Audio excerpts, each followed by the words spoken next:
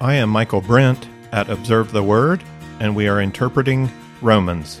Our text is Romans chapter 5, verses 12 through 21. Why do I do good things?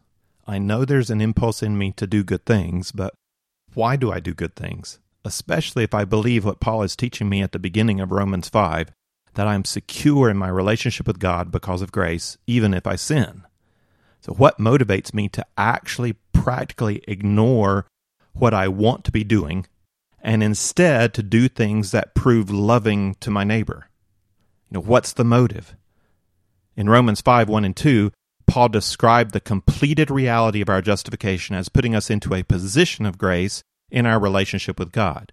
Therefore, having been justified by faith, we have peace with God through our Lord Jesus Christ, through whom also we've obtained our introduction by faith into this grace in which we now stand. This new position we have of standing in grace brings along with it a new assurance of life and blessing in our relationship with God. And Paul concluded in Romans 5:10, "For if, while we were enemies, we were reconciled to God through the death of his Son, much more, having been reconciled, we shall be saved by his life." Our salvation is assured. We are secure in grace. One of the great questions for Paul is whether this position of grace is more than simply a legal declaration of righteousness. Does grace produce a change in the one who believes? Does grace bring about goodness, righteousness, life? Is grace merely a theological solution for sin? Or does grace actually move us to live in a new way? Can grace do that? Or, now that we're saved, do we really need to go back to law in order to live? Do we need law to curb human sin and get Christians doing what they ought to be doing? Do salt and light only truly come about through the pressure of law? In our passage for this lesson, Romans 5, 12 to 21, Paul describes our movement from judgment to grace as a kingdom or realm transfer. And he does it using the broadest possible terms for humankind. Placing our faith in Christ brings about a transfer from the realm of Adam to the realm of Jesus. We especially pick up the idea of realm transfer by Paul's employment of the word reign through the passage. So in verse 14, death reigned from the time of Adam to Moses. Verse 17, though death reigned through Adam, the gift of righteousness will reign in life through Jesus Christ. And then one more time in verse 21, as sin reigned in death, grace would reign through righteousness to eternal life. There are two reigns, two kingdoms, two powers. So the kingdom of the first Adam is marked by sin, disobedience, death. The kingdom of the second Adam is marked by grace, righteousness, life. Paul is saying that placing our faith in Jesus Christ to receive his gift of grace is not merely an intellectual exercise. It is an action of the will that brings about a realm transfer. It's like the proverbial choice between the red and the blue pill. Take the blue pill, and you can remain self-deluded in the kingdom of Adam, living a life that is really death. It's a kingdom of zombies. It's the living dead. Or take the red pill, and there's no turning back. You have transferred to the kingdom of the second Adam, which is not a kingdom free of suffering, not yet, but it is the place where you truly become alive.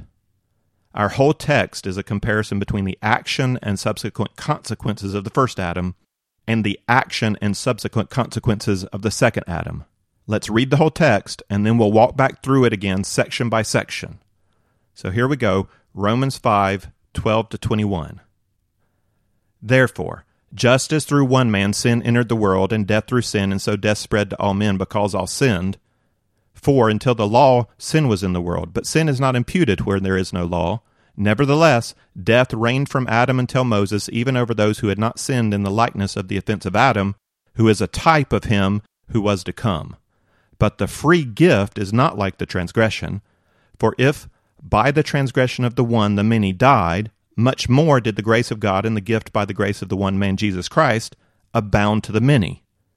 The gift is not like that which came through the one who sinned. For on the one hand, the judgment arose from one transgression, resulting in condemnation, but on the other hand, the free gift arose from many transgressions, resulting in justification.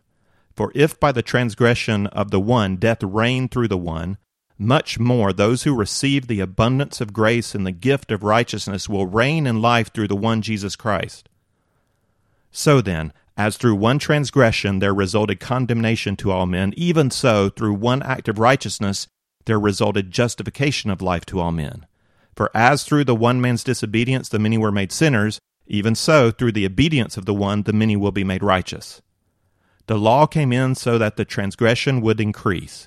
But where sin increased, grace abounded all the more, so that as sin reigned in death, even so grace would reign through righteousness to eternal life through Jesus Christ our Lord. The structure of the text breaks out into 4 sections. We have the introduction in verse 12. This verse is a little odd because it's an incomplete sentence. It's a contrast that begins, just as through one man, but the thought breaks off before Paul tells us about the second man. The comparison's incomplete. It's left hanging. My Bible version helps me see this by putting a hyphen at the end of verse 12. I don't know if yours does that. It does not help me see where Paul picks back up on the comparison. It's going to be down in verses 18 to 21, where we get 3 parallel statements of contrast between Adam and Jesus. In between the introductory statement and the comparison in 18 to 21, we get 2 clarifications. One about the extent of sin in 13 and 14, and another about the extent of grace in 15 to 17. That structure of the text sets up the structure for this lesson. We will start with the introductory statement, then address the clarification about sin, then the clarification about grace, and end with the comparison between Adam and Jesus. We start with the incomplete introductory sentence in verse 12. Therefore, just as through one man sin entered into the world, and death through sin, and so death spread to all men because all sinned. So Paul lets us know in verse 14 that the one man he's speaking about here is Adam, and through that one man sin and death enter the world. I want to focus on 3 observations here. First, the historicity of Adam and his sin is Paul's explanation for the reality of human death. Adam is no myth. Christians have a robust worldview able to explain how evil can exist in a world created good by a holy and good God. Our answer is that God created beings with freedom of choice who had the potential to rebel against his goodness. The rebellion began with the angels, thus we have Satan as the tempter in the garden, and the rebellion continued with Adam and his faithful choice. If we reject the historical fact of Adam's creation and later sin, then we reject the biblical account of how evil, suffering, and death entered the world. Belief in human evolution is a rejection not only of the clear reading of Genesis 1 and 2, but also a rejection of one of the pillars of the Christian worldview. Adam and Eve were created good without sin. Adam and Eve chose to sin. The presence of death and much suffering in the world is a result of their abuse of the freedom granted by God at the creation. Furthermore, the rejection of the first Adam really brings into question our belief in the second Adam. If we cannot believe that God created Adam and Eve, why do we find it believable that God became man, died on a cross, and was raised again to new life? If science creates a problem for one, it certainly creates a problem for the other. If we believe that Adam is a myth, what's our rational justification for not believing that Jesus is a myth? If we reject Adam, not only do we lose our explanation of death and evil, we bring into question our explanation of redemption and life.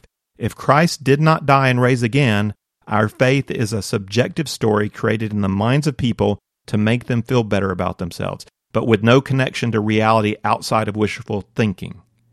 If Jesus is a myth, our faith is in vain. If Adam is a myth, the cross comes into question. Finding it easy to believe in the resurrection and hard to believe in human creation is not very scientific. It's not intellectually consistent. Either God exists with all power and all wisdom, in which case he can raise the dead and he can create Adam and Eve, or God is fictional or limited and cannot act miraculously in the world, either to create or to resurrect. But we do believe that God acts in the world and that God has revealed to us a coherent worldview. God created Adam good and free. Adam sinned. The consequence of his sin is physical and spiritual death for human beings. A second observation I'd like to make here is, what about Eve? Didn't Eve sin first and then encourage Adam? Why does Adam stand alone here? Well, it's not clear that Eve sinned first. Apparently, Adam was present during the temptation or during the eating of the apple. At least that's how I read Genesis. Adam was present but passive, sinning by his silence, sinning with Eve.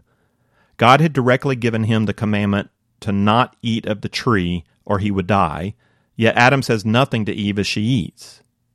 But the key to interpretation here is not dependent on whether Adam was present or not, on how we interpret Genesis on that point.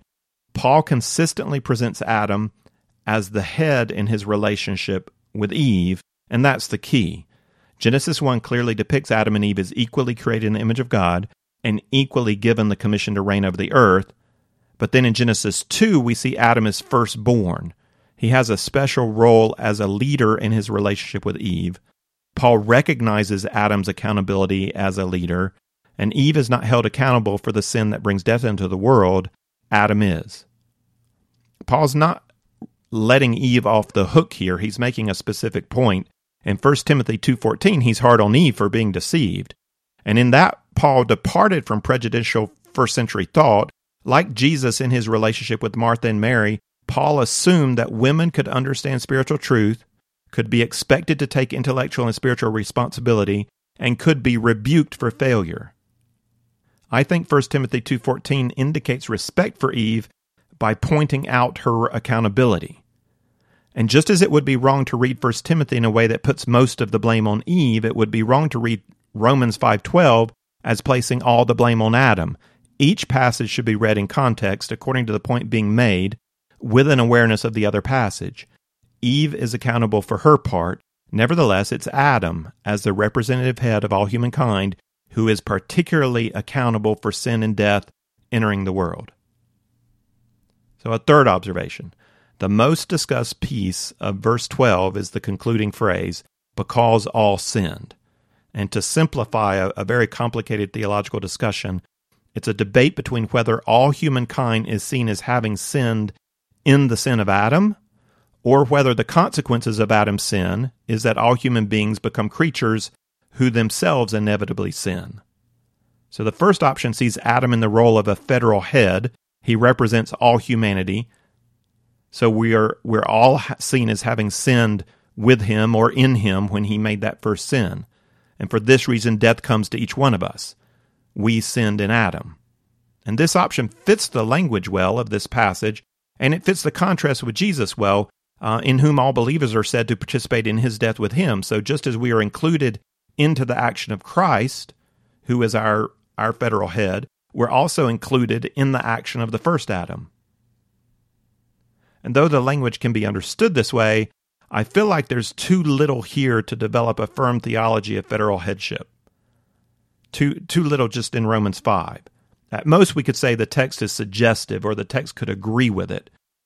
But it's a bigger theological debate, and Paul's not addressing that so much here, I don't think. Looking outside the context here into chapter 2 and to chapter 6, what we do see from Paul is his emphasis that condemnation and death follow the actual sins of individual human beings. This is the clearer interpretation to me. It does not deny the federal headship of Adam, but it puts more emphasis on what seems to be clear in the argument in Romans. The result of Adam's sin is that we are all born with a sinful nature. We are born spiritually separated from God. We sin. And though Adam's sin has had the special tragic effect on all of his seed, that they would be born with God's image, but polluted, twisted, marred, still we each individually affirm the sentence of death by willfully choosing to sin ourselves. I think that's the key point. Death entered the world through the sin of the one man and has spread to all men because all sin. So Paul breaks off his comparison between Adam and Jesus before he even gets to Jesus, and he does this to make two clarifications. And the first is going to come in verses 13 to 14, and it has to do with the extent of Adam's sin. So let's read those two verses. Romans 5, 13 to 14. For until the law, sin was in the world, but sin is not imputed when there is no law. Nevertheless, death reigned from Adam until Moses, even over those who had not sinned in the likeness of the offense of Adam, who is a type of him who was to come. The phrase, sin is not imputed when there is no law, is similar to the phrase in chapter 4:15, Where there is no law, neither is there violation. For there to be a violation, there needs to be a law to violate. To impute is to charge to someone's account. For sin to be charged, there must be a law to sin against. The difference between the context of 4:15 and 5:13 is that the absence of law in 4:15 comes when a believer is evaluated by grace. Under grace, law is not taken into account. In 5:13, the absence of law happens because the law of Moses has not yet been given and so cannot yet be violated. So the problem Paul is addressing here is how the sin of lawbreaking can be imputed or charged against someone before the giving of the law of Moses. Paul does not really answer that question. Instead, he points out the obvious point that sin must have been taken into account because from the time of Adam to the time of Moses, all men died. The consequence of sin is in effect. We could make an argument from chapter 2 and the idea of natural law. Paul argued there that those who sin apart from the law are still held accountable because human beings have a sense of natural moral law hardwired into their conscience. So it's enough to break that law even without being aware of Mosaic law. This would agree with the point Paul's going to make down in verse 20, that the law came in that transgression might increase. So the law did not introduce sin into the human race, but had the effect of increasing sin. That means that sin was already going on, but the introduction of the law increased transgression. Sin is a human constant. All you need are parents, and you will be introduced to lawgivers against whom you will break their law. So the Mosaic law increased the obligation of the Jews, and so increased their disobedience to those obligations. More law does not produce more righteous behavior. More law increases transgression of law. The likeness of the offense of Adam is the transgression of special revelation. God had specifically said, "Do not eat of the fruit from that tree." God made a specific prohibition. The law of Moses introduced much special revelation to Israel, providing many opportunities to sin against a clear command, as did Adam. Prior to the law, there was less opportunity to sin in that way. Still, people sinned against the natural revelation of morality they knew to be true in their own nature, even if they did not transgress a specially revealed command. At the end of verse 14, Paul indicates the comparison that he is setting up. Adam is a type of him who was to come. So we can develop the comparison on our own by thinking about the story of Adam and the story of Christ. Adam was the first head of humankind, the first king who was given the commission to rule over the domain God gave to him. God set up a tree of judgment in the garden. Satan came in the form of a serpent as a representative of the created order over which Adam was supposed to rule. For whatever reason, Satan's desire was to destroy the kingdom of God, the one he had set Adam over, by luring its king and queen into rebellion. It worked. At the tree of judgment, Adam failed to decree the just condemnation of Satan. Adam failed to do the job of a king. He failed to rule. Even worse, he added to his failure his own rebellion against God, taking all humankind with him. At the beginning of his ministry, Jesus turned to the Word of God when Satan tried to pull the same ploy on him. Unlike Adam, however, Jesus stood strong and put Satan in his place. At the end of his earthly ministry, we find the second Adam in a garden. At a certain level, he doesn't desire the cross. He desires that the cup would pass. He asks this of God, but concludes with his deeper desire, "Not as I will, but as you will. Your will be done." These were the words expected of the first Adam when faced with the fruit of the tree, but because he failed to reign as God's chosen human king, the second Adam came to fulfill what was lacking. And so he went to the tree of judgment, both as the king who judged all humanity on that tree, and also as the Savior who died for all humanity on that tree. In this way, the first Adam was a type of the second Adam who was to come. Paul has clarified here that the extent of Adam's sin is universal, covering all people for all time, including the period from Adam to Moses, and certainly beyond the period of Moses. The evidence for this is the universal reality of human death. We've just considered the first clarification Paul wanted to make, the extent of sin. The second clarification considers the extent of grace by contrasting the action of Jesus and the action of Adam. The action of Jesus is described as the free gift. The action of Adam is described as the transgression. Twice we're told that the free gift is not like the action of Adam. 3 times a contrast is made, once in each verse. So listen for the contrasts as we read through 15 to 17. But the free gift is not like the transgression. For if by the transgression of the one the many died, much more did the grace of God and the gift by the grace of the one man Jesus Christ abound to the many. The gift is not like that which came through the one who sinned. For on the one hand the judgment arose from one transgression resulting in condemnation, but on the other hand the free gift arose from many transgressions resulting in justification. For if by the transgression of the one death reigned through the one, much more those who receive the abundance of grace and of the gift of righteousness will reign in life through the one, Jesus Christ. Paul's key point here is that though the extent of sin is universal and severe, the extent of grace abundantly overcomes the effects of sin. I've heard it said that any jackass can kick down a barn, but it takes a carpenter to build one. Destruction is easier than creation. Rebellion is easier than obedience. The fall is easier than restoration. The work of sin came much easier than the work of grace. And even though the one sin led to billions becoming sinners, the one act of grace covers them all. And not only are we covered, the work of grace that comes through Jesus Christ enables human beings to reign in life. Something that did not happen with Adam and Eve. Somehow, the work of Jesus leads to a secure and eternal state of life from which God's children will not fall again.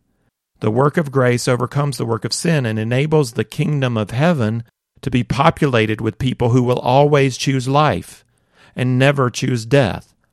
In this, the kingdom of the second Adam far exceeds the original kingdom of the first Adam. Grace outdoes sin. That's the clarification here. Having made 2 clarifications now regarding the universal extent of sin and the overwhelming abundance of grace, Paul's now ready to complete the thought that he began in verse 12. Verses 18 to 21 contrast Adam and Jesus. Again, we have 3 contrasts, and here we need to listen for the even so language. So then, even so, and for as even so, and so that even so. So listen for those contrasts as we read verses 18 to 21. So then, as through one transgression there resulted condemnation to all men, even so through one act of righteousness there resulted justification of life to all men. For as through the one man's disobedience the many were made sinners, even so through the obedience of the one the many will be made righteous. The law came in so that the transgression would increase, but where sin increased, grace abounded all the more, so that, as sin reigned in death, even so, grace would reign through righteousness to eternal life through Jesus Christ our Lord. The first set of contrasts in verse 18 is paralleled by a restatement of that contrast in verse 19. One transgression in verse 18 is restated as the one man's disobedience in verse 19, while one act of righteousness in verse 18 is restated as the obedience of the one in verse 19. The restatement in verse 19 that parallels verse 18 is similar to the kind of parallel restatement Paul would have been so familiar with in the Hebrew poetry of the Psalms and prophets. As in Hebrew poetry, restatement tends to add something that you would not get from merely repeating the same words over again.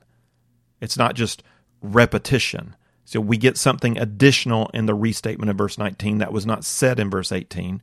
So let's consider the first statement in verse 18, and then we'll look at what is added in the restatement of verse 19.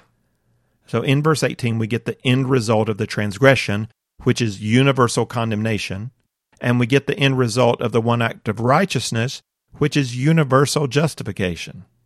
But just to make a note here, Paul is using Hebrew parallelism when he employs the phrase justification of life to all men, which parallels condemnation to all men.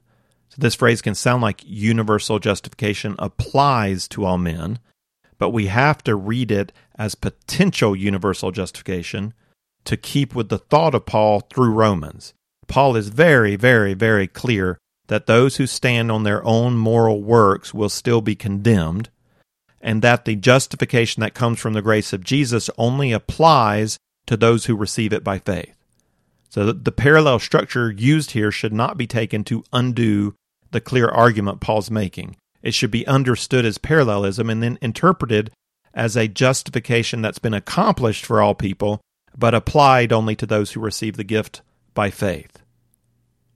In verse 18, we see the results of the work of the two Adams as condemnation to all men and as justification of life to all men. The restatement shows more of the effect of those results on us. So in the case of the first Adam, through the one man's disobedience, the many were made sinners. So we were not made sinners simply through Adam's representative action. We were actually made sinners. The effect of Adam's sin was a disconnection from God that applies to all future human beings. It is the point of the whole genealogy in Genesis chapter 5. Though Adam was made in the image of God, Genesis 5:3 tells us, when Adam had lived 130 years, he became the father of a son in his own likeness, according to his image, and named him Seth. Seth was not said to be born in God's image, but in Adam's image, meaning that Seth shared Adam's fallen nature. The consequence is that Seth was made a sinner, being born as the kind of creature who would inevitably choose to sin. Then we look at the effect of the obedience of the one, as described in verse 19. The text says, the many will be made righteous. Justification is a declaration of righteousness made on behalf of the one who has received the gift. But here Paul seems to be saying that the effect of justification is that those under the reign of Christ will actually be made righteous. The gospel intends not only to declare us righteous, but to make us righteous. Our last contrast in verse 21 declares that sin reigned in death, but now through the work of Jesus, grace leads to a new reign. We're no longer resigned to the reign of sin and the result of death. Now grace reigns. That reign is through righteousness to eternal life. So based on chapters 1 through 4, we might argue that Paul only has the righteousness of Christ in mind, or the declared righteousness that applies to human beings. It is his righteousness that reigns to eternal life. And that's certainly true, but there's more. We're going to see in the following chapters that from here on out, Paul connects our declared righteousness together with our practical righteousness. He had to be so clear about disconnecting practical righteousness from declared righteousness when dealing with the first question of covenant, such that we might be tempted to hold on to that disconnection. We should not. Now that we're secure in our position with God and have turned to the second question of how ought we live, Paul connects our state of declared righteousness together with our practical lived-out righteousness. Paul sees lived-out righteousness as essentially connected to the concept of life, eternal life. Grace reigns through righteousness to eternal life. The gospel vision is a vision of what true life really is. During my early elementary years, I grew up in Winston-Salem on Brightwood Court. Our house sat at the end of a cul-de-sac with several other homes around the circle and more homes lining neighborhood streets all around. And as a kid, one of the absolute best days of the years was Halloween. Because as a kid, life was candy. Candy, candy, candy, give me candy. You know, that to learn that one day of the year was dedicated to getting free candy just by knocking on a neighbor's door was mind-blowing. That was awesome. And we did not take baskets for our candy. We took pillowcases, sturdy and large pillowcases for our candy, because the adults were going to give us candy. Now that I'm an adult, though I still really like candy, I'm wanting even more out of life. You know, what words come to your mind when you think of life? Okay, more than candy. What is life-giving to you? What is fulfilling to you? You know, what does the word abundance mean to you? What do you want an abundance of? You can think of your own words, but they're words we could use to describe what it means to feel alive, refreshing, exhilarating, creative, freeing, meaningful, purposeful, soul-stirring, breathtaking, awe-inspiring. I think that one of the last words that would come to mind to define life would be righteousness. It's such a religious-sounding word, a fun-dampening word, a restrictive, choking word. We need a new vision for the word righteousness. And Paul wants us to catch that in the gospel because in his gospel, grace leads to righteousness and righteousness to eternal life. Not eternal existence, eternal life. The doing of righteousness is living, it's life-giving. Now, the commands of God are restrictive in a sense of restricting sin.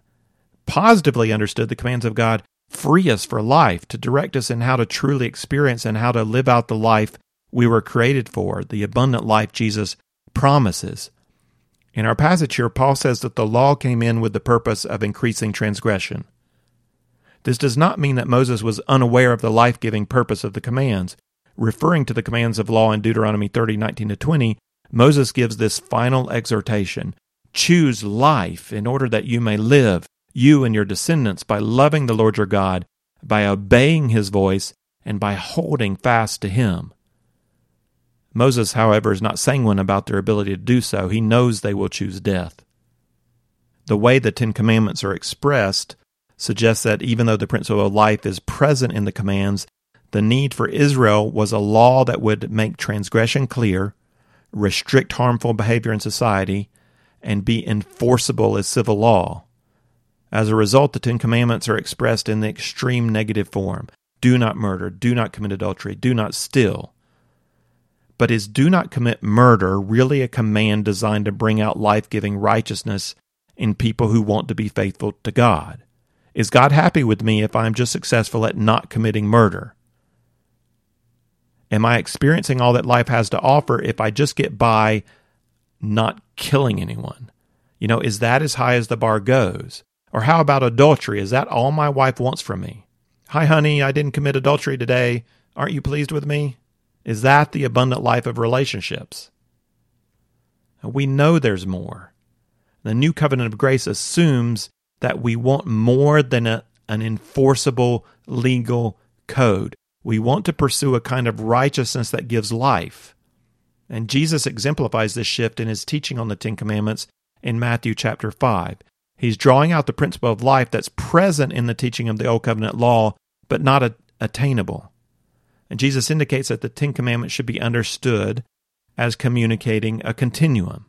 Teaching about murder, Jesus says, if you hate someone in your heart or call someone a fool, then you've broken the command, do not murder. There's a continuum that starts with our thoughts, moves to words, then to actions, to the most severe of actions. To murder is to disdain another person's life so much that you're willing to remove it for your own gain or convenience. All thoughts, words, actions that disdain life break the command, do not murder. The teaching of Jesus, however, did not focus only on the negative side of the commandment. He taught us to turn our backs on sin and face forwards towards Him, towards life. Life-giving righteousness is not merely avoiding the negative side, but more importantly, engaging the positive, life-giving side. So then we need to ask, what's the positive opposite of do not murder? What lies on the other side of the continuum? The typical answer I get when I ask this question is love. Love's the opposite of murder, to which I say, let's be more specific. Murder is disdaining life so much that you're willing to remove it. I think Jesus gives us the opposite in John 15:13. Greater love has no one than this, that one lay down his life for his friends. To esteem someone's life so much that you would give up your own to preserve theirs is the opposite of murder. And it lies on a continuum that includes thoughts, words, and actions. When we think, speak, and do things that give life to other people, then we're living out the kind of righteousness that gives life. And not only to those we're blessing, but also to our own souls. We will get to think more about this and how this works practically in Romans chapter 13. I brought up the Ten Commandments here to illustrate a righteousness that leads to life. If we focus on righteousness merely as the curbing of sin, then that kind of righteousness will not lead us to life. The righteousness of grace occurs when we turn our backs on sin and turn our face towards Jesus, and we pursue Him, trying to live life as He lives life. Not to attain some religious prize, but because we're beginning to have this new vision for life. To pursue the righteous way of Jesus is the road to becoming who God created us to be. It's the road to abundance and purpose. It's the road to real life. And that's a new vision. So this is Paul's claim. In the gospel, we experience a realm change. We are moved from Adam, sin, death, to Jesus, grace, life. Life that is true and abundant. That's a claim Paul is going to have to prove, and he knows that. He's set us up now to face the critical objection of grace. Paul says that grace leads to righteousness and life. His opponents are skeptical. They still question, if you give them grace, won't they just sin? We've all heard that. You give them grace, they'll sin. Does grace really do more than declare us righteous? Does grace make us righteous? Does grace bring about a life-giving, exhilarating, soul-satisfying, salt and light practical righteousness in the lives of we who try to follow Jesus? Or does grace just provide license to sin? That's the question we pick up next time in the first verse of chapter 6. If you would like the text of this lesson with some resource questions, or if you'd like to see overview charts that go along with our study of Romans, then check out the resource page at observetheword.com.